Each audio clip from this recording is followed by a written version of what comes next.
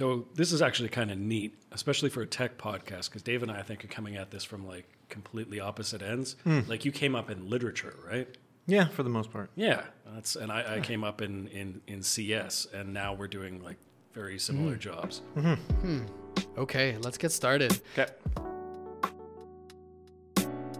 Today I speak with founders from 2 game development studios. They share their successes and failures in this unforgiving industry.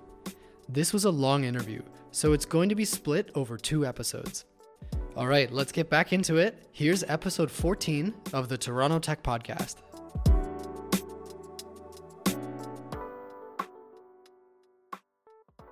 I'm joined today by Dave Proctor, director at Mighty L and producer at Vertex Pop, and Steven Smith, co-founder at Lightning Rod Games since 2013. Guys, thank you for being here. Yeah, thanks for having me, at least. Thank you. I'm not going to speak for you. That's important. Yeah. You know what? I didn't speak because I'm so used to listening to podcasts and not being on them. So Yeah, I was I've just been- like, oh, it's the start. I've been. This is where they do the preamble. Ooh. Yeah. When do we do the Casper mattress ad? You can It's cut about that out. That's probably halfway. not who we're sponsored by. I think we're Endy up here. Yeah, there we go.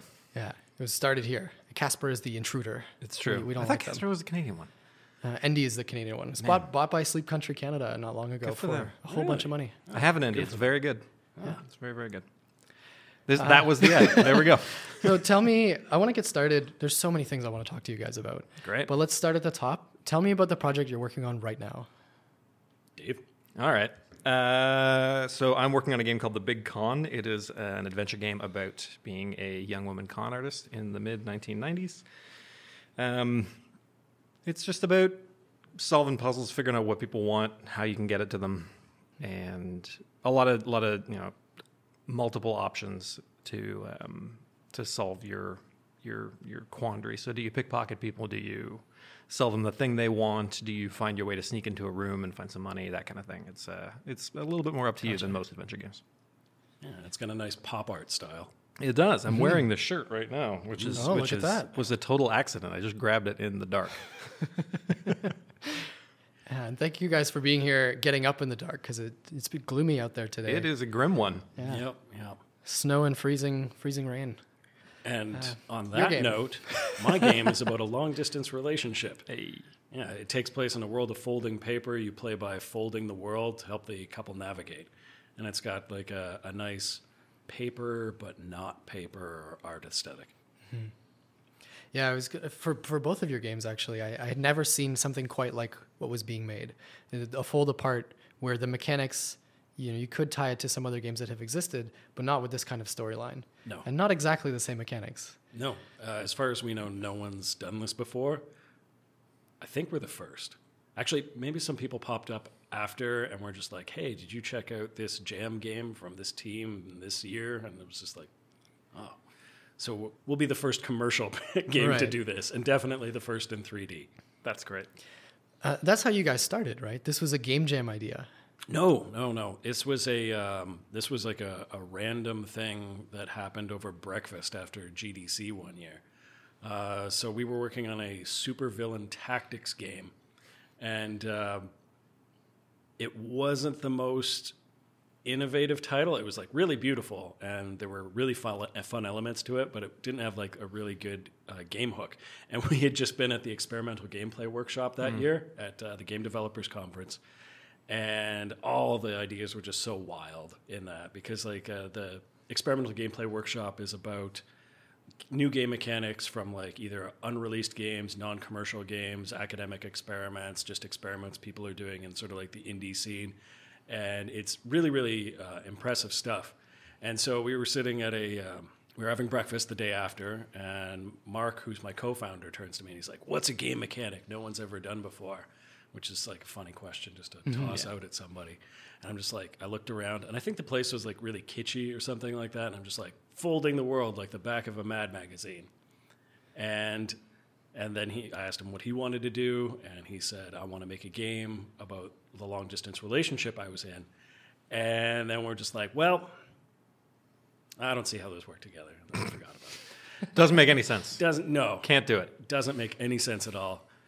months later, he phones me up and he's just like, I've got it. And I don't know what he's talking about until he sticks a piece of paper in the webcam and he's like, there's a guy on the platform on this side. And then he folds the paper over to the back and there's another platform. And he's like, and he can walk off onto the other side. And my brain is just like, That's great. and so we just start designing puzzles for that and coming up with different mechanics we can do with paper. And then it turned out that it's a really good analogy for a long distance relationship because you're in two different places because you have to be in a long distance relationship, like work, school, family. Everything would be perfect if you could just put your worlds together. I mean, if you're on two sides of a piece of paper, you're very close, you're on the same paper, but you can't exactly reach each other unless you fold the paper and merge your worlds together. And that became like our pitch going forward and building a team and getting funding and doing all that. Wow. And this was your co-founder, Mark, and it sounds like this all came together quite quickly, actually, these two different pieces. Well, it was good that it did because everything that was going on before that was kind of falling apart. So, So you were hungry for something. yes, and when we figured that out, we presented that to some mentors we have that were at this incubator called Execution Labs. And when one of them looked at it, they're just like, "Why are you working on anything else?" Wow. That was the moment. Yep. Dave, tell me a little bit more about the Big Con. The way that I've understood it, it was a cross between, so it was a puzzle solver with a little hint of Grand Theft Auto, like doing things you probably shouldn't be doing. I mean, that's a fun way to look at it. I love adventure games. Like I grew up playing stuff like Monkey Island and Loom and like all the old LucasArts adventure games. And at least Monkey Island, not so much Loom, but at least Monkey Island, like a lot of adventure games are just about being a kind of crappy person who's who's screwing people over, right? And that's not it's never thought about in those terms. It's just like I have to inadvertently ruin this person's day so that I can get the key to a door. I also love con artist movies because they're fun, and I mean, like a lot of video games are power fantasies in different ways. The power fantasy of the con artist movie is being smarter than someone to the point where it is financially beneficial to you, right? So I wanted to try to make that happen in a game where you listen, you figure out how to sort of like navigate a human in some way, and it pays off. We call it a non-violent crime game. Or at least that's what we used to call it. It's not so much that anymore. I feel like that fits the title because there isn't any, at least from the trailers and the content that I've seen, there's no violence, but there is malice. Yeah, there is no violence in the traditional sense of the word violence. We can get deeply philosophical and decide If we talk about psychological. what violence is in the long term. Maybe we can make an argument for that, but then that's no fun. That's not a fun podcast. Well, we could dive into what made you pivot on that. What do you mean? On that being the tagline, the non-violent crime game. Where was the point where you said, this isn't our elevator pitch anymore? I mean, I can still use it, but what's more important is the story of our main character. Mm-hmm. So what is more important to me now is Allie, who, she has a pretty good, relationship with her mom, and like we wanted to explore this what it means to be this character and what it means to have this familial relationship. But also, like the rest of the narrative is what's a bit more interesting. Yeah, and I mean, we're still locking down a lot of it, so I'm not going to talk about a heck of a lot of it. But it's about being a con artist in the 1990s. That actually has proven to be a more descriptive elevator pitch than a nonviolent crime game. A nonviolent crime game is like a fun little stinger you throw out there, but people are like, okay, I get it, And once they get it, I have to stop talking. I guess it's kind of a nice, like, it's almost like a resurgent sort of topic because we did used to have a lot more sort of like con artist themed movies, late 80s, 90s, more so than we have now. Mm-hmm. Like I can't think of, maybe I'm just out of the loop, but I can't think of a recent like big one other than financial crimes. I guess those are sure. Yeah, that's perennial. That's a bit too soon. Yeah. But like stuff like Ocean's 11 and like they're heist movies, right? They're always there. The Score, Matchstick Men, like these are early mid 2000s. Really playing into Matchstick Men specifically, playing into like the mundanity of being a con artist, which is really interesting. Which is like that'd be like the next game, the sequel. And then there's a scene in Matchstick Men that made me fall in love with the idea, where he is teaching his daughter, he being Nicolas Cage, in one of his most understated roles, teaching his daughter Alison Lohman to do like a hustle. And she's like, "Come on, teach me something." He's like, "No, I don't want this for you. Like, I want, like, let's just go get ice cream or whatever." She's like, "Come on, just one." And so they go and they look at yesterday's lottery numbers, and they buy a lottery ticket with those numbers, or like 3 of those numbers, like enough to get like $600 or something like that.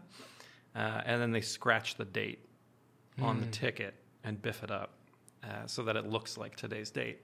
And then they crumple the ticket and they go to a laundromat and he tells her what to do. We don't see him telling her what to do, but she sort of trips the ticket out of her pocket and gets a woman saying, like, "Is this yours?" And I was like, "No, it's not." And they look at it and they're like, these are the winning lottery numbers. And the sort of like pivot in the con is the woman who is the mark is like, "Well, we got to call this in." And before they call it in, Alison Lohman character's like, "You know what? Like, I really got to go. Just take it. Like, it's fine. Like, have a happy life, right?" And the woman's like, "No. Like, we did this together.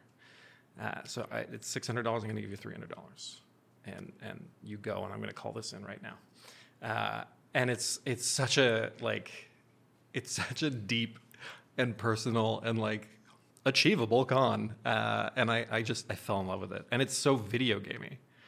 Like, it's have item. If you have lottery ticket and laundromat, you can accomplish this, right? So I was like, well, there's more of those things that we can have. So that was like that con is always in my head, and like, don't be surprised if I put it in the game. Right, because there's a million derivatives of that. Yeah. And there's an old movie I can't remember the name of, but it's a pool hustle movie where these 2 experts go in. The Color of Money. Is that the one? That's Tom Cruise. Tom Cruise and Paul Newman. Yeah.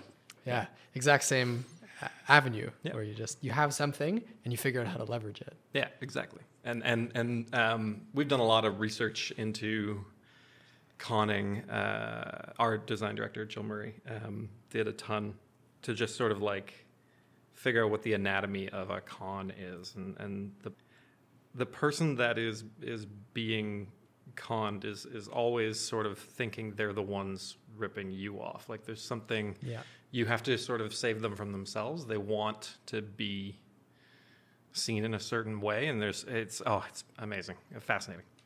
Yeah, that's a common tactic. It's sort of like marketing too. It's the idea that you're presenting someone with an opportunity that is going to vanish if they don't act immediately, and act before they can do like really think about things or do proper research or anything for sure. like that. The exploding offer, as it's called, or as I've heard it called. I want to talk more about what is your roles or what are your responsibilities as as founders of companies or as directors. What does that translate into every day? So on a day-to-day basis, it's sort of like overseeing the work that the rest of the team is doing and making sure that everything stays on course. So art will present their dailies, design will present what they're working on, for programming, the issues that were resolved the day previous and what's coming up the current day will sort of come up, and we'll just sort of like check everything off the list and let everybody go do their thing. Everybody at the company is pretty experienced and they have a lot of free reign. It's a remote company, so basically we meet in the morning, do our sort of like our stand-up and dailies, and then everyone is just free to manage their time. Mm-hmm. That's right. I'm going to come back to that, the all remote company, because I find that it's rare of any company type. But as a game dev studio, I've never heard of one that's all remote. Really? Planet Moon. There's a couple. There's a couple. Campo Santo was. Oh, Not entirely, but a lot of it. okay. Actually, wait, Planet Moon, which one were the ones that did Ori and the Blind Forest? Was that just Moon Studios? I feel like that's called Moon Studios. Okay, Planet Moon was Giant Citizen Kabuto. Okay, yeah. good. There you go. Yeah. Sonderlust is all remote. We are, also, which I have some opinions on. It is not the management style that is most effective for you. So Stephen, or for me rather. So Stephen, I'll take your tips where I can get them. I prefer to be near people. I feel like a remote studio is harder for me personally to manage. I think it's a process, and onboarding is way more difficult in a remote studio than it is if you have a fixed location, because you have to be very careful when you're bringing someone new in, because then it's kind of just like, maybe it feels like abandoning them if you're not spending like a lot of time with them in the beginning on like calls and stuff like that. You have to make sure that people know it's okay to just call anyone on the team at any time, because there's that extra step in reaching out. It stops a lot of people from doing it. We give everybody a welcome package when they join, and it's a That's couple lovely. of books. I think one's called Rework and one's called Remote. And Adding these to the list. they're very short, easy reads about working remotely, and it's mostly just to get people used to that idea.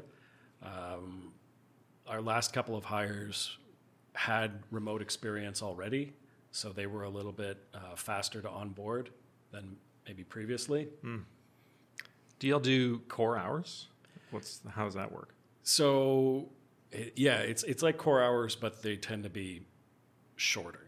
So be available between 10 and 3 guaranteed every day. Yeah. Otherwise, break up your work however you want. Yeah. So I've got that. The core hours has worked for you, but do you have people across time zones as well? Yes, we do. So we've done this a couple of times. The first time we did it was when we were in Execution Labs doing our first game. Our artist was in Vancouver. And what that generally meant was we gave them that freedom to sort of construct their workday. And then what would happen is I would be up very late working with them through like certain like character design and just a ton of stuff on the art end, because it was a very tight working relationship, because we were trying to achieve something very specific that wasn't that artist's natural style. And now we have a programmer who's in Victoria, but that's a little bit easier because we're able to sort of touch base during the core hours, and it hasn't been a problem yet. Okay. Cool. Yeah, it's 3-hour time difference from here to there, so it's not Yep. the biggest deal. And as a programmer, I guess it's easier to be autonomous. Is that a differentiator? I don't know. I wouldn't say that it's easier. Yeah, it seems like it would be the same as for everybody else, because you usually block off certain tasks. You go do them. If you get stuck, you seek feedback, or you get feedback the next day in the meeting. It's the same thing as with art and story, I'd imagine. Yeah. Okay, so no differentiator there. What's been your experience? And the question was my day-to-day? Is that the, Yeah, my where do experience we want to with go? remote- or my experience with the remote work? Well, we've gone on some pretty hard tangents here. Which one would you? Let's have go. more Let's fun go down the addressing? remote work hole. Okay. I have I think I'm a pretty good team leader, but I am something I've noticed for myself is that I am better at it face to face. You know, if I don't have somebody in front of me that's clearly having a hard time, and they can just turn to me and say, "Hey, should this be blue?" And then I can be like, "No, it's green," and then we've solved the problem. Versus like having someone disappear for long periods of time, not knowing that they're having this problem, encouraging, and this isn't specifically an art issue. I'm just using blue and green because it's easy. And then coming back and being like, okay, well, if you were having difficulties, why didn't we talk about it? Like, that's something that I've always, there's something here that I'm missing. And then there's like, if you don't have core hours, then you end up just waiting for someone to respond, and it's very, very challenging. So we've had some conversations about like making ourselves fully available at certain times. But to me, all of that stuff gets cut out if you are in the same room. There's just where you can see that they're struggling rather than wait for them to have to tell you. Yeah, or like you don't have to schedule calls and be ready for those calls and all that stuff. Like, here's how I work. I have a way of managing my tasks that lets me kind of get stuff that's in my head out of my head as fast as possible. So if something comes up and I have to schedule a call to talk about it at 3 p.m., then and it's noon, my next 3 hours are a little bunged up, right? Like I'm a little bit, I'm thinking about that call, and if it's particularly a stressful design issue or something like that, I'm marinating in that versus like, okay, we're having a problem, let's go talk about it right now. And if both parties are free, let's clear it off. And now it's done, and we don't have to think about it anymore. I think that kind of rhythm changes how you work, changes how I work anyways. And I don't know. It's also, more affordable to not have an office, so that's nice. Yeah, it's a big difference. If we had an office, though, I don't know. Like if we had the money for it, I think I would have an office in a heartbeat. So one of our things too was attracting people that didn't want that also. So I think if you have an office and you're adding that commute onto everyone's day, I think that takes a toll as well. It might actually, like, I don't know what the ramifications for salary would be on that, because I don't know, if I had to commute like a long distance every day, it's that definitely goes into like the calculus of like what my compensation needs to be.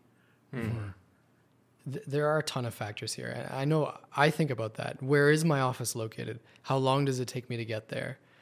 Is it, if I can't take the subway, do I have to drive? There's a lot of questions that come up that suddenly factor into the desirability of a company and an offer. Yes, that's more what I was trying to say, is it's about whether or not you want to take that job. So it's like, here's this tiny company, this is what they're offering, and work from home is sort of that is a bonus for a lot of people, especially the people that we were going after when we were starting the company, because we wanted everyone with a little bit more experience, because we knew that without that office, it would just be a disaster trying to manage junior people. Yeah, fair. Yeah. There's something that I miss from having an office that I have found in every working environment I've ever been in, which is the sort of spontaneous joy of being around people. Like there are moments in the day when you're working around a bunch of people that have the same passions as you, where, and I'm not talking about like the obvious times when everybody riffs and you have to tell them to shut up because you're trying to get some work done. But like, what if we had this game idea? Let's take half a day and just let's do a half day jam together. Let's talk about some ideas, like for our game specifically, like okay, we've got our features are complete. Let's riff on some cons ideas, like and doing that in person is easier spontaneously if you're around the same people than having to schedule that time. And like in my opinion, and then like having that sort of tinderbox of joy that you can sort of strike up, because, and also for me, sometimes I just need to make people laugh to feel good, like that's just the thing that I want to do. And I have that ability, I think a little easier if I'm next to somebody. I do miss that. You're absolutely right that stuff is trickier from remote. Now, for like jamming on game ideas, like that stuff coming up spontaneously can be like that's great and that's a lot of fun. But sometimes there's just someone on the team that's going to be like, "Oh, we're doing this now. I was doing this other thing, but okay, we're doing this now." Yeah. But you're right. The spontaneous joy thing is is different. Like you still kind of get that, like someone will post on Slack or whatever, and then some people will chat about what that thing is, but it's not quite the same. Yeah. And back to something you were talking about earlier for like actual development flow. I spent a lot of time as a tools developer in my career, and it is much more difficult to do that remotely because I can't just hover. Show me how you use the thing. Yeah, I can't hover over someone just when they're doing their actual work. Like I can't just like walk by their desk and look over their shoulder when they're poking at this thing, or hearing that that frustration from across the room, and then stuff I have to wait for, like a meeting. I have to wait for maybe someone to say something, or I have to be really keyed into the work they're doing and being like, so why did you do it this way? Can you show me how you did that? And then be really diplomatic, a way of trying to figure out, it's like, are you using the tool? Like, is the tool not designed properly for what you need? Yeah. Because at first I was going to say, are they using the tool wrong? But my personal philosophy on that sort of thing is they're never using the tool wrong? Is that if they're using the tool wrong, then the tool is probably wrong because it's not naturally teaching them to use it properly. A hammer has a heavy end. Yeah. I think that's what you're saying, that the tool is never wrong if you're using it wrong. Or sorry, the users are never using it wrong. Yeah. The tool may need to be adjusted to fit a use case that, someone didn't think of. Yeah. This exact thing, like we have one team members in Montreal, and like building tools it's very difficult to understand like what the frustrations are unless we were in the tool. And even once I was in the tool, I was like, I'm not experiencing the same problems, and I don't, what's the, I mean, this is all like, this would be great if we all had billions of dollars and we could just have a giant office and none of this would be a problem. Yeah, if I had time to make the game development equivalent of Clippy, I would. Yeah, exactly. That'd be cool. This is perfect because one of the things I wanted to talk about was funding. I thought you were going to say Clippy. Clippy. How did you know? The Crash Bandicoot of Microsoft Tell me how Clippy Office has made your games better. I use him for like instructions. If I need to, I don't, like a lot of the tools are really alive. So I haven't been able to keep like active documentation because I was the only programmer on our game doing gameplay and tools and just everything.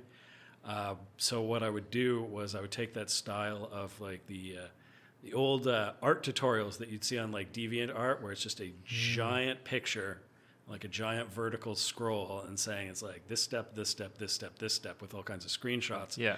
So at the top of those, some of them I just put Clippy, and it's like, hey, it looks like you're trying to, and then whatever this action is in the engine, and then it'll just have a bunch of pictures underneath it. That's great. So you use it as a hint to your users. These are the tool steps. That's great. So I would like to introduce that stuff into the engine, into the actual environment, and not just have it as like posts on Slack. I do love that. In-engine documentation. Ooh. Now we're getting into the interesting. The list of things that I shouldn't spend money on. Yeah, the things that are always so tempting, but they're not part of the flow, part of the process. Sorry, you didn't want to talk about Clippy. You wanted to talk about something else. I did not expect that Clippy tangent, but it was perfect. I wanted to talk about funding. What's been your guys' experience? How do you go about getting funding? What's your approach? Take me through that world. I mean, you can pitch for several years and not get anything. I can speak from experience. Yep. We live in a good place for money for games. So, Ontario Creates is where I do a lot of my major funding with Mighty L, with Vertex Pop as well. And that for those that are listening, that is the Interactive Digital Media Fund grant is a 50% match so long as you spend 100% of the budget in Ontario. So it's like a economic growth grant or whatever you would call that. I don't politics. I don't know. And then there's the CMF as well. The Canadian Media Fund. Yeah. So they are a little more competitive and you have to pay them back. But I mean, the C3P grant exists for the same reason. Right. And then there's the experimental grant, but you have to really be doing something super new and manage to convince them that it's super new. And I have no idea how to do that anymore. I've lost all ability. You did, though. Yes. Yeah. I got the commercial one because I was like, this is a game. I know what to do here. And actually, that's one of the things that makes it difficult to pitch for private money is the games are content. Yeah. And so when we were starting back in 2013, that was when that whole shift was starting. So Execution Labs had been set up as a mobile free-to-play incubator targeting a mid-core audience. And we came into it as like a 2-person team, just Mark and myself, and we're like, we'll build it as we go. And anyway, so part of that incubator was is learning to pitch. Yeah. And so it's like, we're learning to pitch our games, but we're pitching them to like these venture capital firms. And the venture capital firms are, I mean, they've invested in our incubator, which is a service. This is this thing that's supposed to produce content. Yeah. Oof. But it's a service producing the content, which is something they're interested in investing in. But when it comes to the content, it's a high risk, low reward proposition for a lot of investors to get into like discrete content games. Because at the service level, like if I'm an investor in a lab, it's a volume game. All right. Like, so at that point they're going to put up 10 games. If 4 of them are hits, or like if one of them's a hit. If one of them's a hit, we're laughing. The best baseball players miss 7 of their 10 swings, right? So, like that's fine. They're willing to lose those things. I personally have recently bought stocks, and I bought them in one company, and if it tanks, I'm screwed. It's not a lot of money. I'm not an idiot, but So single games are just like, it better be good. And even then, that's a tough conversation that I don't want to have anymore. It's really tough. I think that model might be shifting a little bit with these new subscription services coming out. Like, I guess we'll see in the next couple of years. But yeah, so it's back to the getting money from venture. It's really tricky. Now, I've heard some success about that in the U.S. People also getting like convertible notes and stuff like that from private investors. I don't know what that means. Oh, so it's like it's basically like a cash investment that converts into shares of the company at a later date. Oh, okay. But I think they can also convert into loans. We'd looked at the... Good Lord. Yeah, so we looked at the Business Development Bank Canada, Yeah. BDC, here, and they do something similar with convertible notes. But the loan that it would have converted to was a little bit too scary for us. Jeez. Yeah, I've looked into some of that. I started to... I pitched to a ton of publishers and private investors and stuff like that. And in a lot of cases, we're just waiting to hear back forever. Oh, my favorite ones are the ones that are just like, no. That is great. That's a beautiful thing. Then you're clear and you can move on. Yeah. I've had some publishers with incredibly clear, just like, this is why, and we're done. Yeah, and exactly. it's so lovely. And then some people are like, we will look at a game at any phase of development. Please send it over. I was like, all right. And I send it over, and they go, this is too early, so we're going to say no. And I was like, what? We just talked about this. Why'd you do this? I was like, so I started saying, I will send it to you now, but I need you to not give me a permanent no, because I'm going to send you another build later. I've also started looking at Xsolla, the Xsolla Funding Club. So, yeah, they do the pre-sale stuff as well. They do. Like I think their main platform is they can make a store for you to sell your game on your website, which I'm thinking about exploring because it kind of interests me. I'm curious. They are very aggressive. They are. Is this a platform? Yeah, it's a platform, but they also have a back-end funding portal to a bank of investors. And I was like, what the hell? Let's see what we can do. And it's kind of neat. It's pretty, I don't know.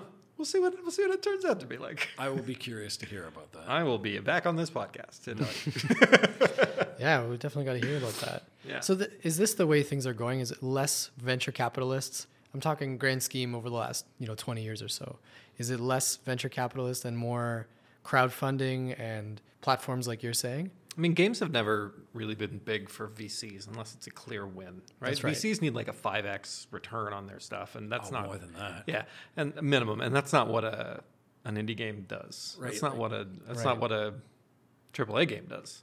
Are you going to spend like a 7-figure number with hope of a 2 to 5x return, or are you going to spend that same amount on a tech company building a service where you can get a 100x return? Yeah. Mm-hmm. If things And do so well.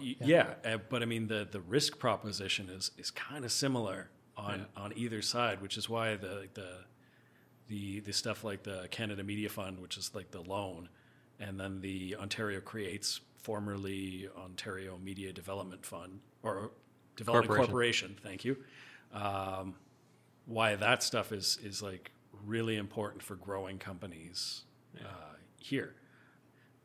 One thing that we haven't talked about yet, though, is like crowdfunding, because that's sort of like the other model. So we've got the publishers and we've got the private investors. Mm-hmm. We've got the media funds. And the media funds, like public funds, and then crowd funds.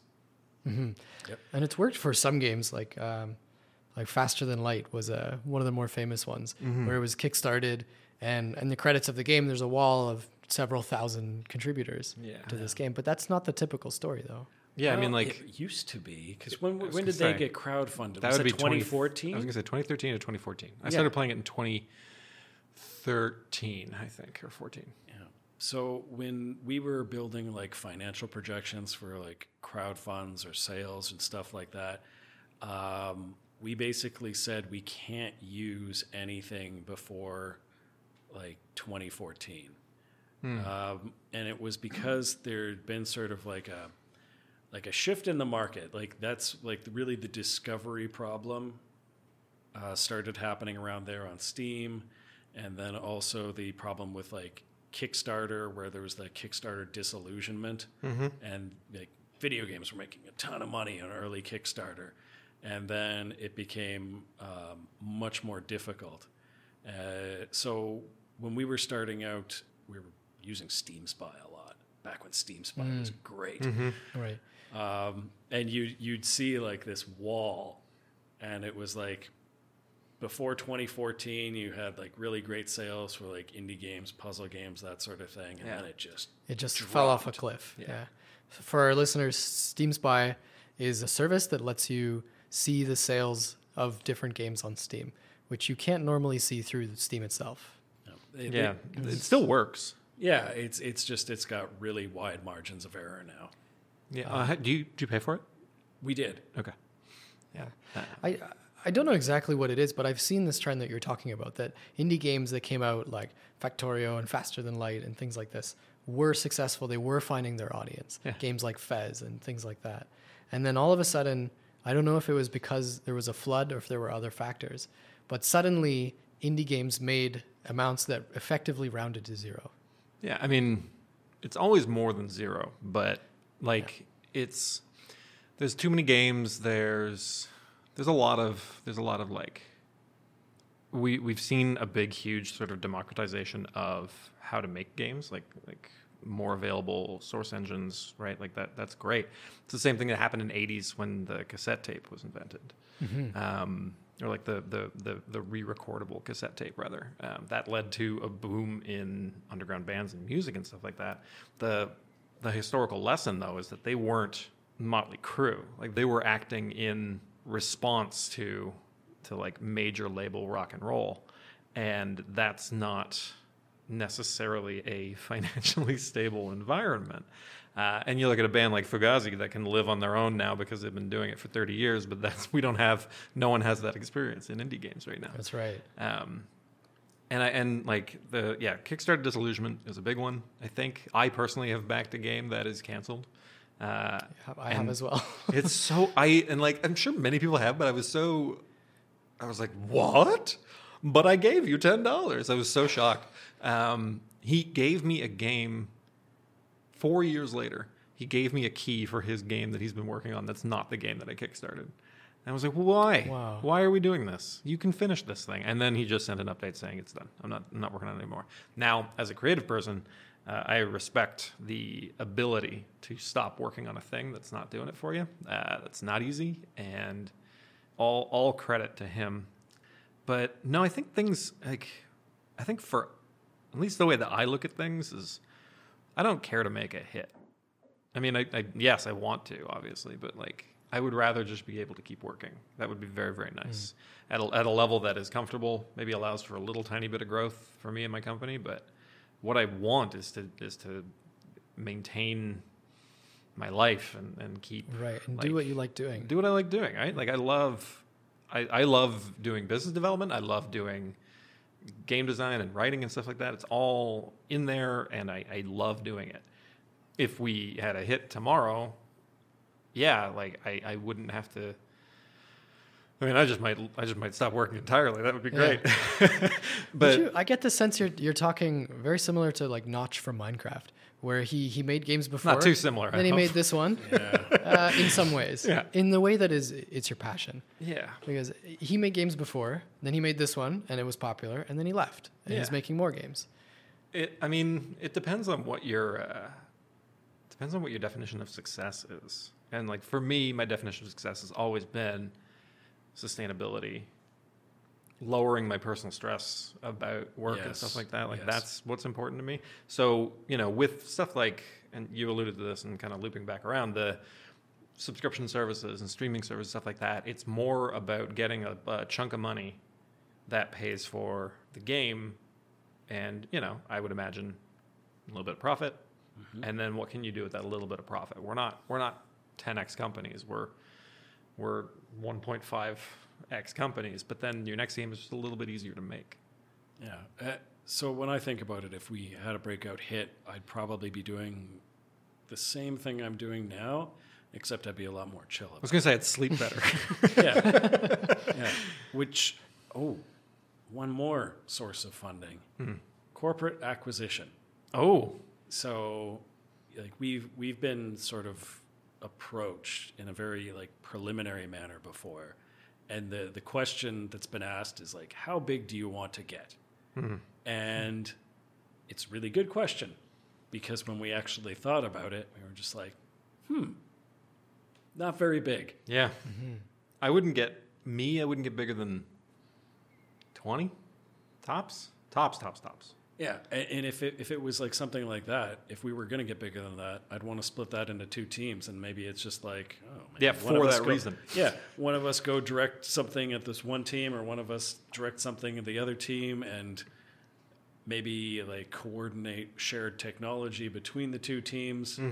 Like that could be fun, but not blowing up to like hundreds of people. That I don't know. That's not where my head's at these days. We're trying to line up our potential investment in our next project, because I always kind of have to be thinking a moment ahead, and if we did that, it would let us grow like a little bit, just like enough, just enough to have. I would love to have two games. That would be great, but treating them as very, very separate entities, because you have to, or I have to think about like the stagger. Like what happens when you finish a game? What are you moving on to? Like how do you minimize that kind of lag time? Yep. Yeah. I don't remember what we started talking about. We were talking about money. You still haven't even talked about your day-to-day yet. Nice. I don't know. I just talk about... Real tight. I talk about, what do I do? I work like Mondays. We have our Monday meeting. And then Tuesdays I work with our art director at the George Brown Incubator where we have space. Wednesdays I work on my own. Thursdays I teach too at George Brown. Cool. So I put in about a half day of like playtesting and stuff like that. And then Fridays is usually like cleanup and admin. That's my day to day. Nice and quick. I like to keep things in a 1 week bundle for me. So all my planning and organization is done at either ends of the week, and then I have my You execute in the middle. 3 days of execution, yeah. If I can have 3 solid days of work, that is a absolute miracle. That was a good week. I did it last week. It felt really good. I wanted to ask you guys, have you always done video games? No. I was going to say you first. Oh, all right. Well, actually, for me, it was always going to be video games. Nice. So since I was like a kid, I guess it was elementary school, like, tell my parents, I'm going to make video games. Mm-hmm. And my parents are pretty smart. So instead of yang that, they're just like, okay, how? Do you have a plan? You need to make a plan. And so I made a plan and I structured out all my high school, going to like this university, working at these companies.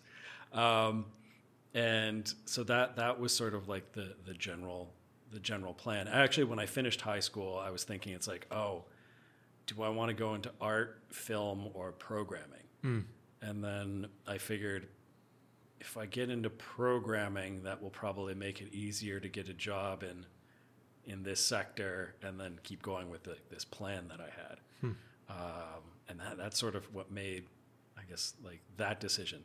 And then so going through programming, I'm like interning at, I went to Waterloo. They have a really great co-op program there. And so you start off in bank software QA because you don't, the game jobs are really in demand. You got to compete with everybody around you. Like all the people that are like graduating that year are competing for the same jobs as you, just coming into the school. So it was like, what did I do? Bank software QA. And then I started as like QA as a voice recognition company, and then they immediately promoted me, which was super nice, doing like tools for this voice recognition company. And then I got hired by another voice recognition company after that, in a different city. I worked for TELUS for a bit, doing some like database stuff for them. And then finally I got a game job at a place in New York City called like Electric Fun Stuff, and they made educational games. That's such a good name for a company. It's such a good company. It's like 6 people, and they were, get this, so like ex-Scholastic, Children's Television Workshop, Beauty. Lucasfilm. And what a wonderful like place to work. Yeah. And then from there, went to turned down a job at EA, and then went to work at Silicon Knights for my last co-op. We actually brought sort of the co-op thing to Silicon Knights. Nice. We'd pitched, a friend of mine, we pitched them on it. It's like, you should hire us. And then EA, who I'd been trying to get a job with like the entire time I was at university, finally offers me a job, and I'm just like, no. Cool. Oh man, did that backfire? After I was done school, I needed a job, and I went to EA, and I'm just like, hey, remember you offered me that job? And they're just like, yeah, but we don't hire new grads that didn't take the job we offered them.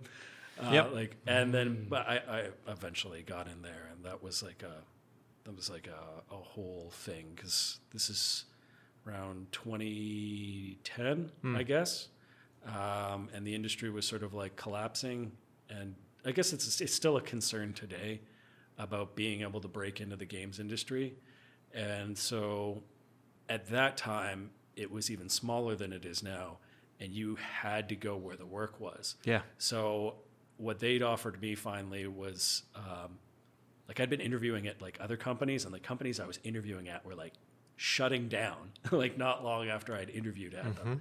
And then so what EA offered me was like, oh yeah, we'll give you a 3-month contract in Burnaby, so like Vancouver area, with like this sort of low salary and no relocation assistance or whatever. And then I'm just like, yes, thank you. I'll take it. Good. Wow. So you made that work. These jobs that you mentioned before you got into game dev, were these internships during school, or they were post-graduation? They were co-ops. I think, so what I was originally planning to do was post-graduation, I was going to start a company with a couple of friends. And then so while I was waiting for the last person to graduate, I was doing a diploma in fine art. And like my degree was in computer science, and then I did the diploma in art to sort of get that out of my system. And then working at a bar. And then I made one of the early nutrition apps on the iPhone. back in 2009. Men's Health Magazine was just like, it's the best calorie counting app available for iOS. Amazing. I didn't know anything about business though, so I didn't make a lot of money on that. Yeah. It made it sort of paid for my time at like my co-op salary. Good learning experience though. I mean, all right. Yeah. Yeah, but that must have made you feel good that you had a win. You know, you were capable of doing that kind of work. Yeah. I can remember going to a bookstore to buy the issue of the magazine with that thing in it, and sort of like doing a little dance all the way home, because I'm just like, I've got a thing that people are saying is good on the That's great. on the iPhone, and I'm about to like make a bunch of money. And I was like, no, that is not the way that works. Well, in 2009, the world was just learning that Yeah, I should have made a fart app. Yeah. That would have been. and charged 99 cents. I still think that would have been like a year too late for the fart app. Yeah, 2009 would have been just a little bit late on that. I want to know what VR's fart app is going to be. That's what we need to know. We got to get ahead of Does that. it have the Yeah. critical mass to have a fart app? I mean, not yet, but it will. But it will. It will. Okay. Are you into VR yet? Do I you have a VR setup at home? I am. I maybe am working on something. Oh, I'm trying to get a Quest. I'm trying to get a Quest for free. And if I do, great. I just the cost of all of it is way too much for me. Like I can't do it. If I get anything, it'd be the Quest, because like our home is a very nice home, and I don't want to put a bunch of cameras up everywhere, and I don't have the space for it. So I can move our coffee table, geofence myself in a little play area. That's great. And then once I get my like home theater PC set up, I can get the what do you call it, the Oculus Link or whatever, and then I'm laughing. Full VR, magic. Not super into it yet. I have had some good experiences. No, sorry, I shouldn't say I'm not super into it. I am way more excited about it than I was like 2 years ago. And I think it's the Quest. I think that's the thing. Like, get rid of the cameras, like inside-out tracking, all that stuff. Beautiful. I love it. It's mind-blowing. Yeah, I don't know. That's me. What about you? it's that upfront cost. Yeah, that's the Like, big thing. I'll probably be able to do it next year, and that's just because I've found enough business cases Yeah. to really, really upgrade my computer. But if it wasn't for that, like, I'm kind of content with the system I've got right now, and it's technically VR capable, Yeah. but Mine's technically VR capable, too. yeah, but I don't think I would enjoy putting a headset on that thing. Yeah, I believe it. So for me, video games, I think it also was always the thing. My parents, I don't remember what my parents wanted to encourage me to do when I was like 10 when I came up with this desire. When I was, I think 9, I started playing Mortal Kombat 2 with my good friend Tom Hazelton, who works at Google now. And we wanted to make a video game. And so it just kind of like impassioned me. I was like, oh, I want to make a video game. And I remember a lot of people really hammering that out of me, like just being like, that's very hard. You have to program, you have to art, you have to all of this stuff. You can't do that. And I was like, oh, okay, I guess I can't do that. Wait, they actually knew what went into a video game? Like that much. Okay. You have to know how to program, and I didn't, right? Tom did, but neither of us were like ready to make a game. We just wanted to make Mortal Kombat. So you were talked down from your dream. I was talked down from my dream, as many of history's great leaders were.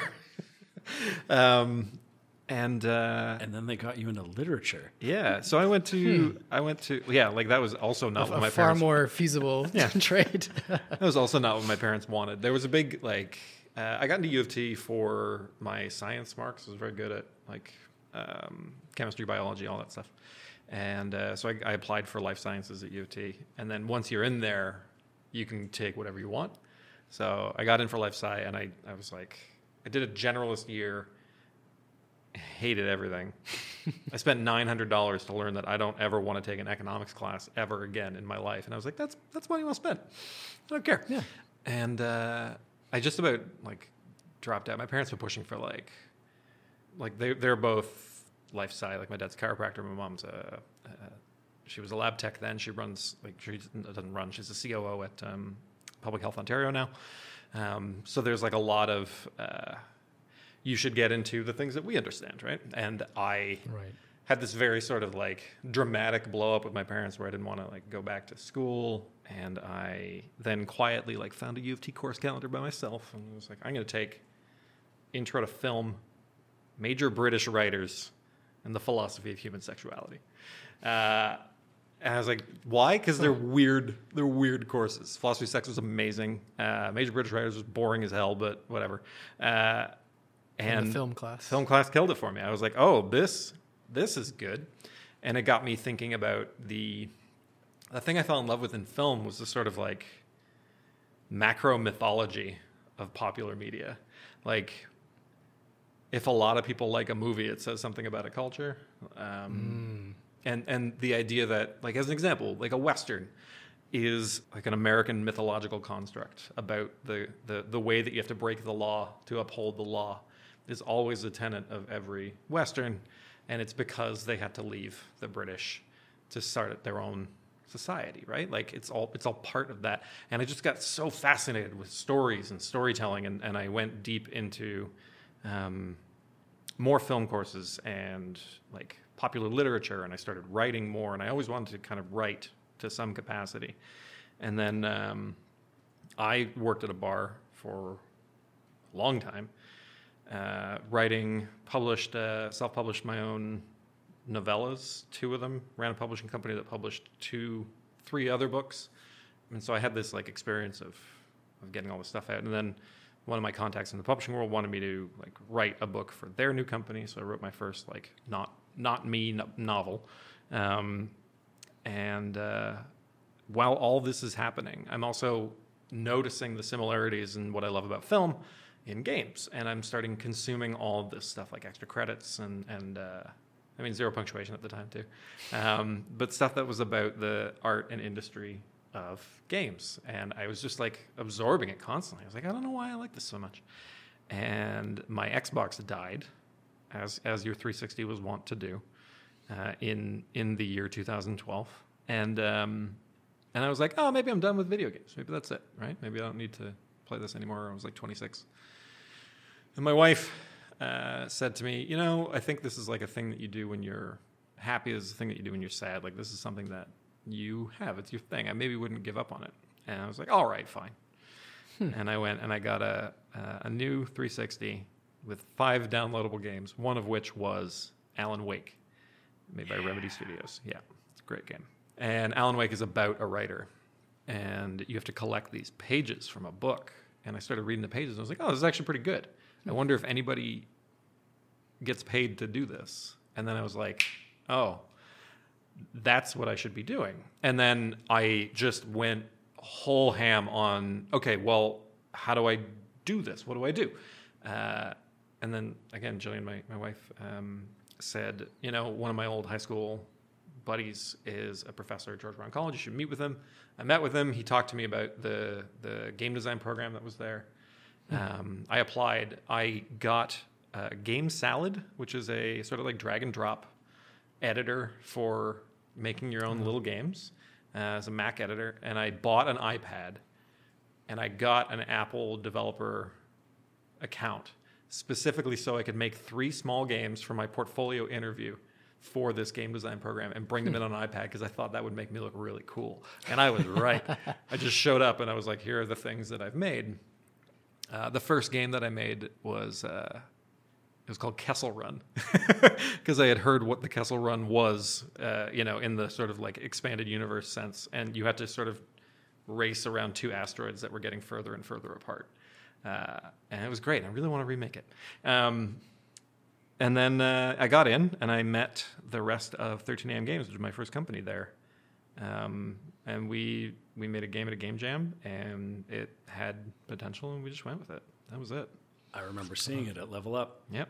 So this is Runbow that we're talking about. This is Runbow. Yeah. So I was touring around Level Up as being like someone who just started their company, and I think at the time I was like looking for people. Yeah. And I came across I think the two games were right next to each other, and one was Runbow, and I'm like, mechanically, this is the most interesting thing that I'm seeing here today. So it was a great job. Thanks. And the next to it was a game about elephants with balloons tied to them, Which was artistically your favorite thing. which was artistically my favorite thing. And they were both mine. Good job. I didn't do the art, obviously. That was Chris Stevens. But yeah, it was a game where it was called L'Éléphant et l'Astronaute, and it was like two elephants that were floating through title. space. It was like this surrealist French like multiplayer combat game where you had like astronauts that they had swords and they were dangling from elephants that were like balloons, and someone would control an elephant and someone would control an astronaut, and the astronaut had to swing forward and cut the rope on the other astronaut to take out the astronaut. take him out and get a point. Figuring out the rope physics for that was the worst, the literal worst. But thank you, Ultimate Rope Editor, for saving my bacon. Yeah, and we got an award at Level Up. It was great. Yeah, and Wow. then you went on, and that came out on the Wii U. That was a Wii U title. Yep. Yeah. Wow. The Wii U's first 9-player game, possibly one of the first and only 9-player games available, apart from Sega Saturn's Bomberman, which had 10. I don't know why 10. Anyways. Yeah. Wow. great. This was way back in 2013, if I remember 2013 is when I started school, so the game came out in 2015. Yep. So we did a 1-year program, and then we were put up by George Brown College for a little bit, for about a year to finish the title, and then we jumped ship and went to our own office. We moved offices, and I personally moved houses the same week that we launched a game. It was the worst week I can possibly, like, I moved into my new house on the 22nd. We moved into the office on the 20th, and we launched the game on the 27th of August in 2015. So that was chaos for you. Yeah, and no one was in the office when we launched because we had guys at PAX. We had 4 people at PAX. We had 2 people. Nintendo was super supportive of us, which is what kind of gave us the legs to chase this dream down. And we had 2 people at the Nintendo World Store event in New York. And then we had 2 people on a much-needed vacation.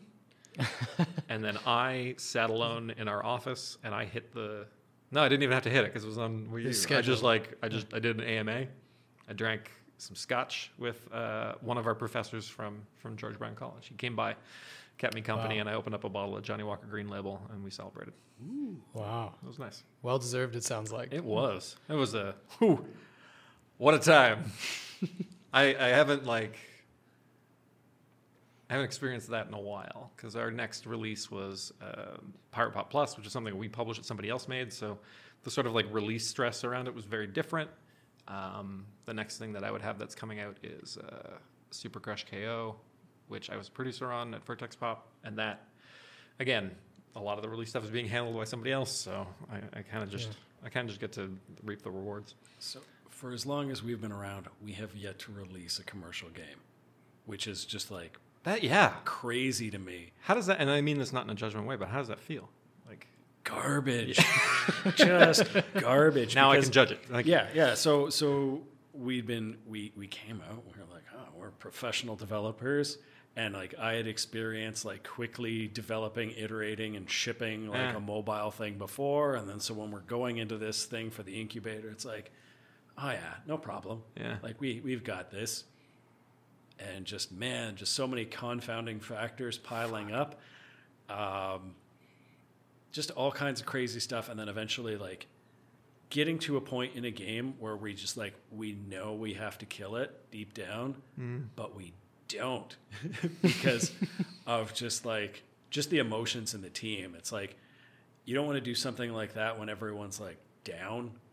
You want to build people back up and be in like a really good state of mind, and then when everyone's like positive and it's like, yeah, that's when you can kill a thing. That's a good point. It's a really Right. funny. So it's like we'd worked on this, we'd made the project bigger, the Henchman game. So we built the game, and then we were at this really weird time where there wasn't a lot of middleware that did everything we wanted for multiplayer. So then we built like our own cloud backend. 9 months investment in this stuff, like building the game, building the cloud, going through the incubator, finally being able to put this thing out and test it, and then being like, oh no, there's like a fatal flaw in this, and we've invested all this time. It's like, there was a problem with the game flow where it would lead to like cascading player attrition. And then it's being like, how do we fix this? Okay, if we can fix this, how do we properly monetize what we need to do for fixes? What is this going to cost to actually do this? And then what are the chances that we'll make it back? Mm-hmm. Because at that point it was like we were through the program, and we wanted to finish this thing just because we said we were going to do it. And we weren't willing to just sort of drop it and move on to something else until it became abundantly clear that no, this is like toast. And if we don't, it's going to kill us. And then going from that, trying to figure out what our next thing is going to be, which we had like some ideas, and we made like a bunch of prototypes. So we spent like months building prototypes. I even took a few months and like dusted off an old engine that I had and started rebuilding this game engine to do this new thing on mobile. Oh, wow. Which I won't talk about because we might actually go back to it. But it's like, yeah, so I had this cross-platform game engine that I'd built. And then finally a fold-apart came along after all these sort of like okay prototypes, but nothing super compelling. And then that's what I was like, okay, I'm going to go back to Unity. I'm going to do a proper sort of like evaluation on Unity at that time. And Unity got real good all of a sudden. And then we went down that road. Amazing. And so we've been on that path for like almost 4 years now. And then finally, the game is coming out. Yeah. Cool. And your game of Fold Apart, if I'm not mistaken, is going to be exclusive to an Apple platform for a short time? Nope. It is going to be exclusive to an Apple platform on mobile for all of eternity. Apple Arcade is where the game lives on mobile. It will still be out on consoles. It will still be out on PC. But if you want to play it on mobile, it's only Apple. Yes. Okay. That's good, because I was worried for a second there. Your trailer still has all the watermarks of PC and Nintendo Switch and all of those. Yep. Oh yeah, we're still going for that. Are you doing like an Apple TV version as well, or? Yeah. Nice. Ooh. Your face says maybe this was hard. So Apple Arcade supports a wide range of hardware, where there might be like orders of magnitude difference in power between, like, let's say an A8 and an A9 and an A10 chip. Yeah, I gotcha. But one of their graphics engineers has been really helpful. That's great. Yeah. I love hearing that. That makes me happy. So I wanted to ask, because we've touched on this a little bit, how did you guys create the trailer for your game that's out right now? Or the trailers, as it may be? In a panic? Okay, so actually, no. It was a very involved process. We scripted what we wanted to accomplish. So our teaser came out on August 16th of 2019 for the Big Con. We knew what we had available to us in terms of like game footage, or rather game. And we knew what we needed to fake. But I'm not going to tell you what's faked, because then, ruins the surprise. And we knew what, was and wasn't necessary for a trailer. So we wrote a very tight sort of script for what the trailer can show. And then we wrote up all that content. And like there's conversations in there that aren't going to happen in the game, but it gets the point of the story across. So we actually did like a movie pipeline. We did script, and then we reiterated on script a bit. And then we did gameplay capture. We polished the hell out of the game first, like everything that we could fix, weird animation bugs, just general, like just got a lot of stuff cleaned up. And then figured out sort of like what we're missing in terms of visual communication that we don't have features for yet. Like we still haven't implemented as of today. And who knows, it might change in 2 weeks. The button feedback, like visual image flip on a button to know what button you pressed. But that's, because we don't have a demo for a while, and that's a lower priority than fixing the rest of our game. But we figured out how to fake that on our video. So I gave all of our video stuff and the flipped button assets over to a guy.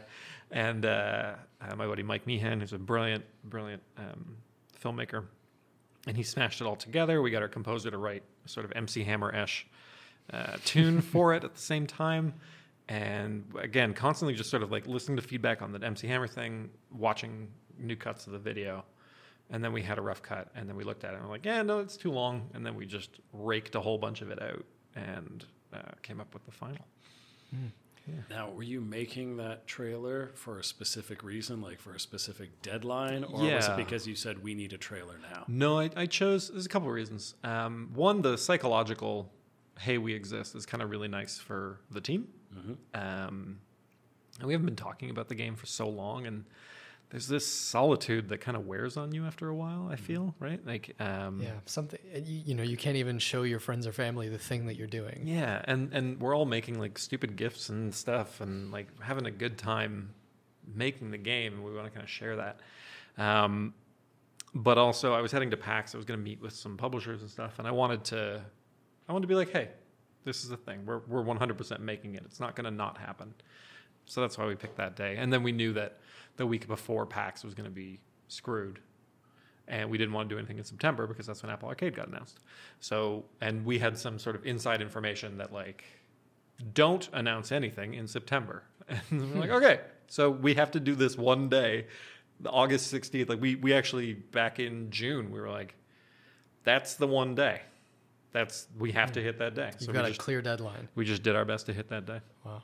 So this really was not just, it was very movie production, like you're saying. Yeah. And we did principal photography, editing, re-editing, focus grouping.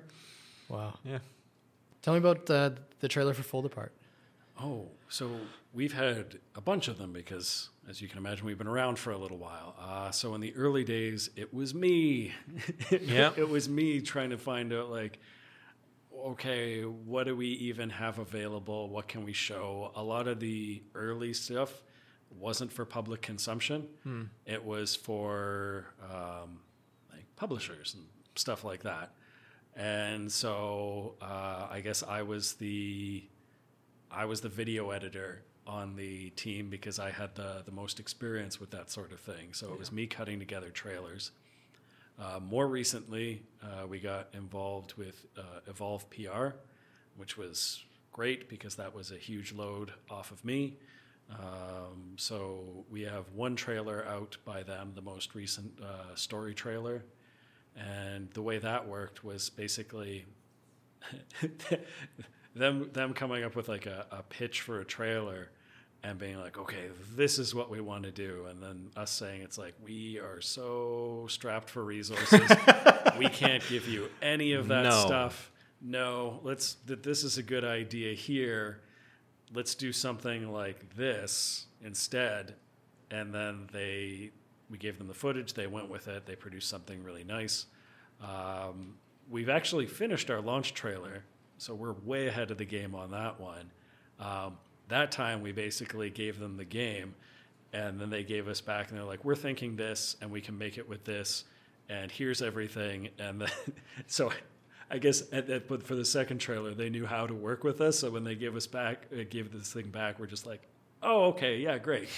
Great, that's great. And we work with Power Up Audio, and they did like a custom track for each trailer, and they're wonderful. When they say they're doing the audio on a game, it means that they want to look at everything that has audio for the game, because if their name is on there as like they're the audio guys, they want like every part of that to be a good representation on them, a good reflection on them, which is amazing because you know that their heart's in it and their heart's in like every aspect of the development. They came on really early. We really enjoy working with them. Cool. So I guess like shout outs to Power Up Audio and Evolve PR. Look at that. Mm-hmm. So I wanted to talk about game engines and the engines that you've used, the engines that you've created. The popular ones right now are Unity and Unreal. There's a lot of smaller ones like Game Maker. There's open source ones like Godot. Game or Salad. I think it's Godot. I think so. Godot? Yeah, I think so. Thank goodness. All I got is the wiki page. It Yeah, did no, not that's have fine. a audio sample. Like waiting for Godot. It's like an engine that's supposed to save you, but it never actually does. Yeah, it looks, they've got a lot of compelling media, but Thank I'm you. guessing you've used it. I haven't. I'm just making a literary pun. And then there's Construct and there's Game Salad, which is my bread and butter at the beginning of my career. And whatever you've built yourself. Yeah. So I guess, back in the day, Before all these fancy engines were available. Unity's been around for a long time. Yeah. It was like you'd look at Unity and maybe you'd look at like Ogre, which wow. was like the renderer, open source renderer, stuff like that. I don't even know where I'm going with this. I haven't heard anyone. I'm just saying names. I haven't heard anyone mention Ogre in a very long time. So thank you for that. Yeah. Well, I think we're about the same age. Yeah, there you go. I think we graduated in the same year. Yeah. What was your question? We're just talking about ogres now. Yeah. It was about game engines, but I want to take a quick tangent.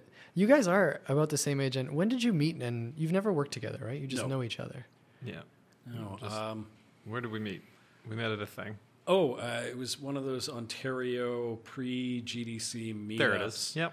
And then at Dominion, I feel. Yeah, I think so. Oh, and yeah. then it was just like one of those circular groups where I just kind of like walk in. I'm like, hello. Stand around and talk to people. Yeah. Yeah. And Share then, the same curse as you. and then another time we were at the Ubisoft Indie Series. That one. And yeah, I think it was like neither of us won. And so like I kind of just like shrugged at Dave and then he put his head on my shoulder. Licked our wounds a little bit. Yeah.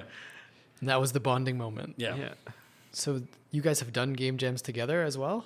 Maybe we're in the same room. I don't know. I don't think not so. together. I've only I mean, done GGJ and then Toe Jam. I've done Toe Jam a couple of times, but I'm usually just like off on my own somewhere because I think I'm Yeah. going to get a team. And I'm looking forward to the next Toe Jam. Mm-hmm. So for context to our listeners, Toe Jam is a game jam that happens here in Toronto, TO Jam, commonly known as Toe Jam. Because it's a grosser word. Yeah. What's the other one that you mentioned? Global Game Jam. So Runbow was built at the Global Game Jam, which happens in January of every year. And it's like, there's a jam that happens all over the world, and there are little outposts in Toronto, and then we have our, just see what comes out of it. So it's another one here. Perfect. Yeah. I mean, it happens everywhere, but there's the Global Game Jam in Toronto. Exactly. Now, do you still go to game jams? I have not been in a long time. I miss it a lot, and I'm going to go back, hopefully, to the next Toe Jam. I was talking to the organizers recently. At 13 a.m. we did Global Game Jam that built Rumbo. We did Toe Jam, and then we did another Global Game Jam the following year, and we made something, and then it kind of fell apart. And then there was the next Toe Jam, and it was happening in the same building that our office was. And we just worked on Runbow because we were like, well, we have access to our building all weekend, so I'm just going to do that. Mm-hmm. yeah, for us, I've done Toe Jam 3 times. First one was just by myself working on some, I think, it was like some economics game that took place on like this bouncing hex grid sort of thing. And then the next one was Henrik and the Angry Axe, which was basically a bunch of people from Lightning Rod seeing if we could make an action game together. And that came together really fast and really well, and we had a lot of fun doing that. That's great. And then the third one was something where we were ready to make a game, and then everybody sort of dropped out last minute.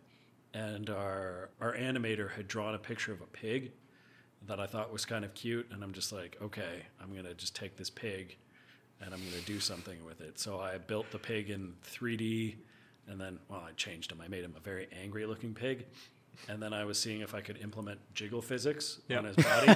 So you just basically like slap parts of him, and then he'd jiggle around, and it didn't turn out to be like related to the game jam at all, and I didn't submit it, but I had this pig where the physics would just completely break, and it charming. Sounds in its own way. amazing. It's interesting where you can find inspiration. Yeah. Jigglepig. Jigglepig.net coming soon. Tell me about, do you guys have any guidelines or principles for checking that you're on the right track? So a lot of the time it's your gut, and sometimes you'll ignore it because you don't have like objective evidence to support it, but there'll be something gnawing at you inside where you're on the wrong track. But I don't know about right track. Yeah. How do you know if you're on the right track? Playtesting would be the big one. Like, you can sort of sum up a lot of your game design questions by figuring out like what are you trying to evoke, what kind of experience are you trying to evoke for your player, and then you can take those to playtesting, to a right? playtest and find out if it actually worked.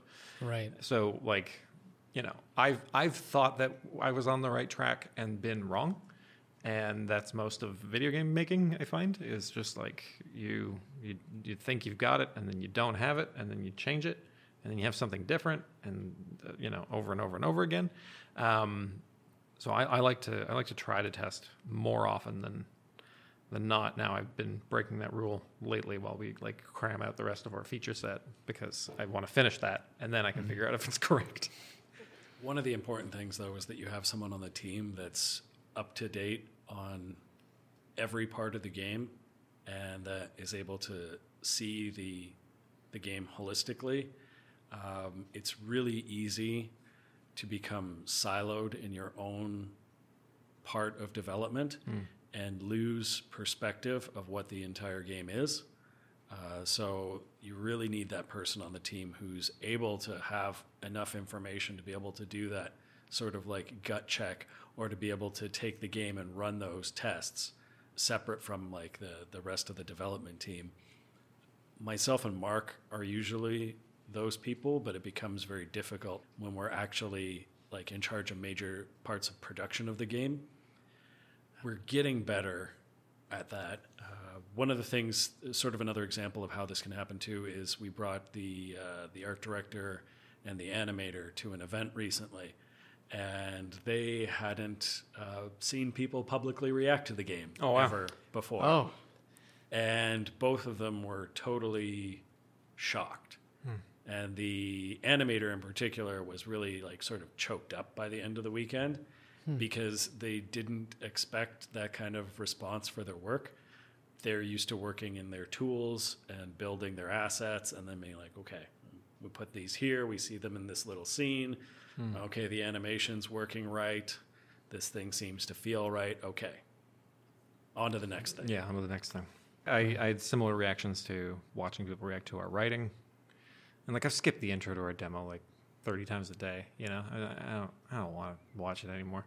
And people were reading every word of it. I'm like, oh, okay, yeah, good. That's nice. I like that. That's an interesting thing. Yeah.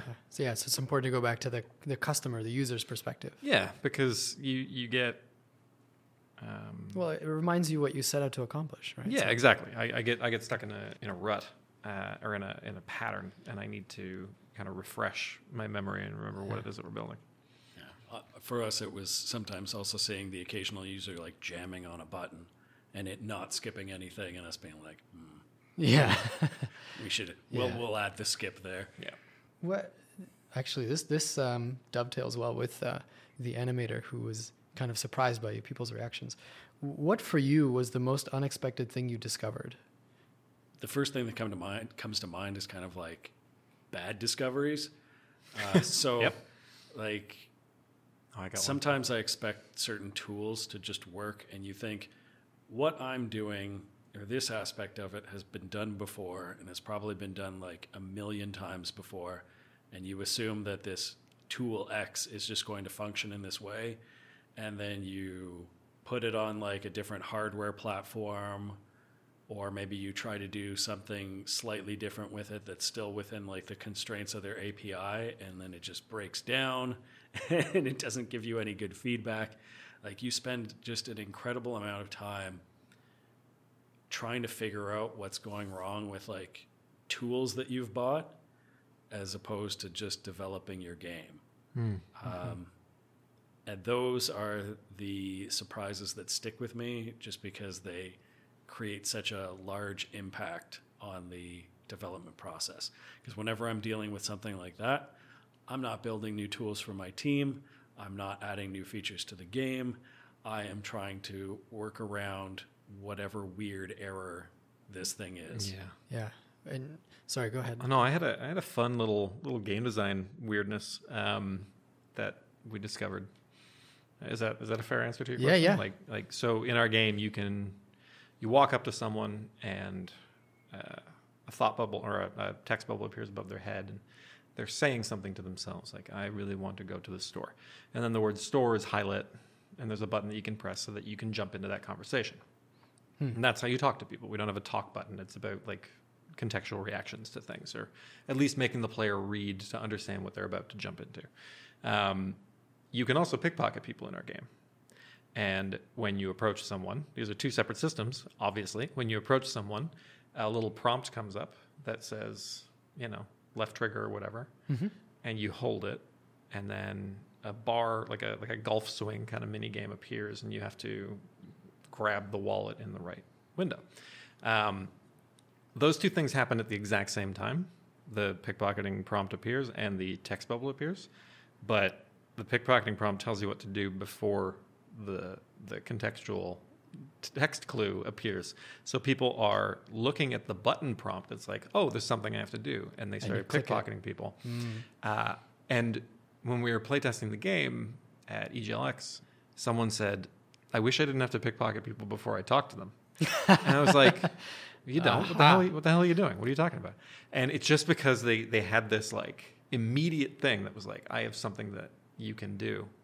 And now I have to like delay the pickpocketing prompt and move it and do just like, I have to sort of like reassess what we're asking the player to do and when. And it was something that I didn't anticipate at all because we designed two separate systems, the talking system, the pickpocketing system. And when we're testing content in either, we're just looking for the one prompt. We're not looking at it holistically. We're not looking at it in terms of like, well, what does it mean to be told that you can push a button before there's the button that I want you to push, right? Like what does that mean? It was a fascinating thing. And if you like chaos and you're me, you get the game and you bind both of those things to be the same button. Nice. And see what happens. But those little changes, especially in game design, are really critical. Oh yeah. To like crafting like a player's experience in the game. Literally, like a decision like that could change someone from like really loving the game to just like tolerating the game if that sort of flow doesn't work properly. So being able to take that time to scrutinize all of those little interface decisions is so important. And I think a lot of people sort of, I guess, outside of game development might not really appreciate that. Yeah, it was such a, like, I loved it. I was like, oh, cool. Like, why? Of course that's what they would think. And I didn't think about it at all. Yeah. And even like just talking about it now, I'm like, how are we going to solve this? What are we going to do? Because I can't have it happen too late because then they're not going to do the other thing. And it's harder to teach that way. And like, how do you do it? I don't know. I love that. It's a very like, you don't understand why a push door works the way it does until you try to pull on it.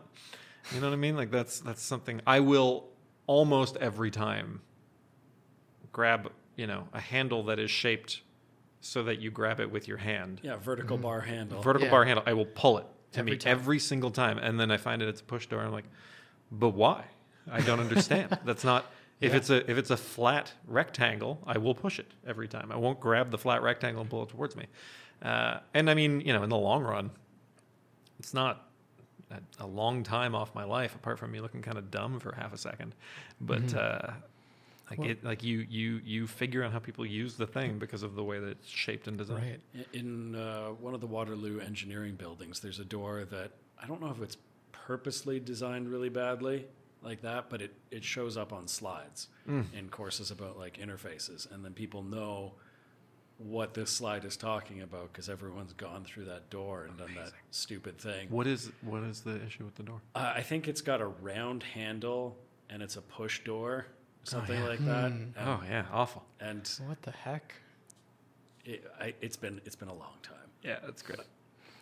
Yeah, what I do day to day as a full stack dev involves some amount of UI design and user experience design. And I've really noticed that UX, user experience, has been more prevalent, at least from what I've seen, because it is so important. And oftentimes we're communicating something that is, complex. It's not a simple mechanic like a push-pull door where if you try one and it doesn't work, you just do the other and you move on. So user experience design, where we grab elements that people are used to, and so that they know intuitively how to interact with the system. It's so critical. Affordances. Yep. Yeah. We brought on a UX consultant to take a look at our interface, screen flow, and all that stuff. And just watching her play, where I have not considered a lot of these things. We haven't had anybody do it, and she's just she's just getting frustrated with things. Yeah. And taking very, very detailed notes. I was like, this is great. I'm sorry that your experience has been ridiculous. I've also designed the game for a controller, and she was playing on a keyboard, which has its own sort of shifts that you need to make. That's good. This sounds like an investment that you were really happy you made. Yes, very much. I mean, we just started, but it's gonna be good. It's gonna be real good. You're talking about the investment in bringing in the UX designer? Yeah. Okay. Yeah, just because it's time now, we're moving past demo phase into. Yeah, because there's also a nice technical investment too if you make it early on, where you structure your user input system to be controller agnostic, and so that's one of the things that we did early in a Fold Apart, because we had to teach people how to fold digital paper. So when we were working with the user experience lab at UOIT, and they were really helpful. So in the early days, what I did was I built the paper input system so that we could just bolt on a whole bunch of different control schemes and they could just flip between them. And then later on in development, it was just like, oh, okay, well, I've already done the work to build this system. It's like, okay, keyboard's really easy now. Touch is really easy now. And it was just being able to have this thing and then be able to adapt it to different platforms very, very quickly, because we basically abstracted our input to be inside the game. It's just using verbs, and then the control system is just interpreting the controls and translating into those verbs in the game. So you've got a layer in between that isn't just raw input means raw output. Yeah, so there are some plugins and stuff you can get where it's just like, oh, well, this is action button, and that's the level of abstraction. So it's going to be the X button on the PlayStation or the A button on the Xbox, that sort of thing. But what it is it's taking it a step further, and it's saying, it's like, well, what if these controllers are wildly different? Yeah. Or what if we're using a completely different input method? Yeah. We've got some remapping that we need to do, and this is how I've been thinking about it. What is interaction? What is back? What is inventory? What is what are all of these buttons? And especially when it comes to accessibility and controller remapping, it's a nicer way to look at things. It makes it actually easier to do. What are your verbs? It's not just when I walk up to this thing and push A, do this. It's when I walk up to this thing and push interact, do this. Yeah. So what we ended up with also was, I guess we've got a pretty accessible control scheme now, because you can play it with a keyboard and mouse. Mm-hmm. You can play it with a gamepad. You can play it with touch. And then there's a mode where you can play it mouse only. Cool. Are you using Rewired? Yes. Yeah, it's great. Yeah. This goes great to a question that I had, which is about tutorials. How do you guys explain your game without annoying click-through tutorials or pop-ups or things that annoy the user? We annoy the user. You guys just go for it. Yeah, I annoy the user. That's fine. Yeah. There are certain things you're not going to get around that. For teaching in a Fold Apart, what we did was we created a character that would interact with the paper before you did. So you would see, so instead of saying press the right stick to fold the paper, what you'd see is the paper is in a folded state and someone flies by it. The paper then unfolds and you need to refold it into the state it was before so you can get across it. And so I guess it's like a tutorial chapter. And I think we were successful in that because someone wrote a preview of our game saying that the game was too easy. Apparently, they didn't realize that they were just playing the tutorial section. And that I think they said something about like there was only one challenging puzzle and everything else was very easy. And we're just like, yes, That's great. That's Yeah. exactly what that was supposed to That's be. what you want. We're teaching you how to fold digital paper. You picked it up completely. You got stuck at the last bit where we thought it was where we needed you to get stuck, because there's a problem too. If you over tutorialize and you tell someone every single step, they might not actually learn. They might just be like hitting the prompts Yeah, they're as just you're presenting them. repeating. So what we needed to do was at the final step, we needed to set it up in a certain way where it's like, okay, this encompasses what you've learned before. It's kind of leaving you on your own to figure it out. It's giving you the right amount of hint. And then once you get through this, you have the tools that you need to solve puzzles in the rest of the game. And then I guess for accessibility reasons and just frustration reasons, the game can also play itself. So if you ever get stuck, the hint system, we were trying to think of like all kinds of clever hint systems, like, oh, how do we do this without spoiling it? It's a puzzle game. Yeah. And then eventually we're just like, oh, let's just do the work and have the game play itself. Yeah. Like, just show me the next step, Okay, I think I've got it. I want to do the rest myself. I'm going to take control back. Yeah, it's great. I mean, we've just been working on a demo, so it's very difficult to make a demo because the intro of the game is a lot more story heavy and doesn't get to the core gameplay, and it's also the level that we're using to build all our features right now. So we have to kind of teach things a lot because it's a new game. So like figuring out how to talk to people, like I'm happy with all that. And then we even have like, if you go too long without doing what we need you to do, like open up your notebook to learn what's in the notebook and that kind of stuff. We have a character that is designed for that. That pops up, the Clippy of our game. And pops up and yells at you. Yeah, pretty much. He's like your, not your imaginary friend, but his name is Rad Ghost, and he's just a rad ghost. And our art director drew him, and we're like, yeah, it's going in the game. And we didn't know what for, and then we needed a tutorial character. We're like, well, it's Rad Perfect. Ghost.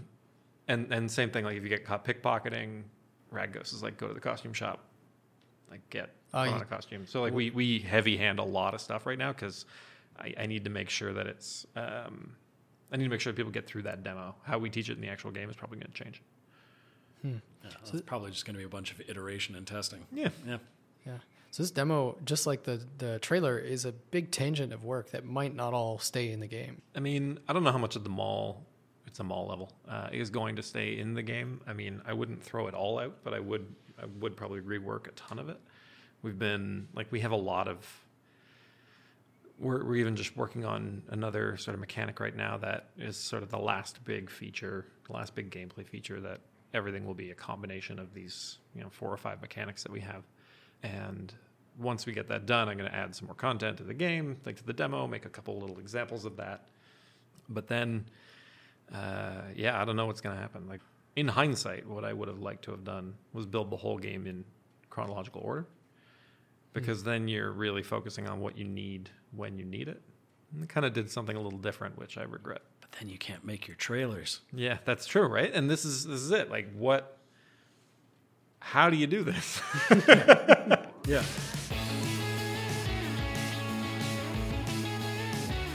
Thank you for listening to the first half of my conversation with Steven and Dave. There's a lot we haven't covered yet, like how do you guys deal with bugs, and what's your stance on crunch time? I am taking a bit of time off for the holidays, so expect part 2 in late January. As always, we close with music from musicians in Toronto. This is Faster by Good Kid.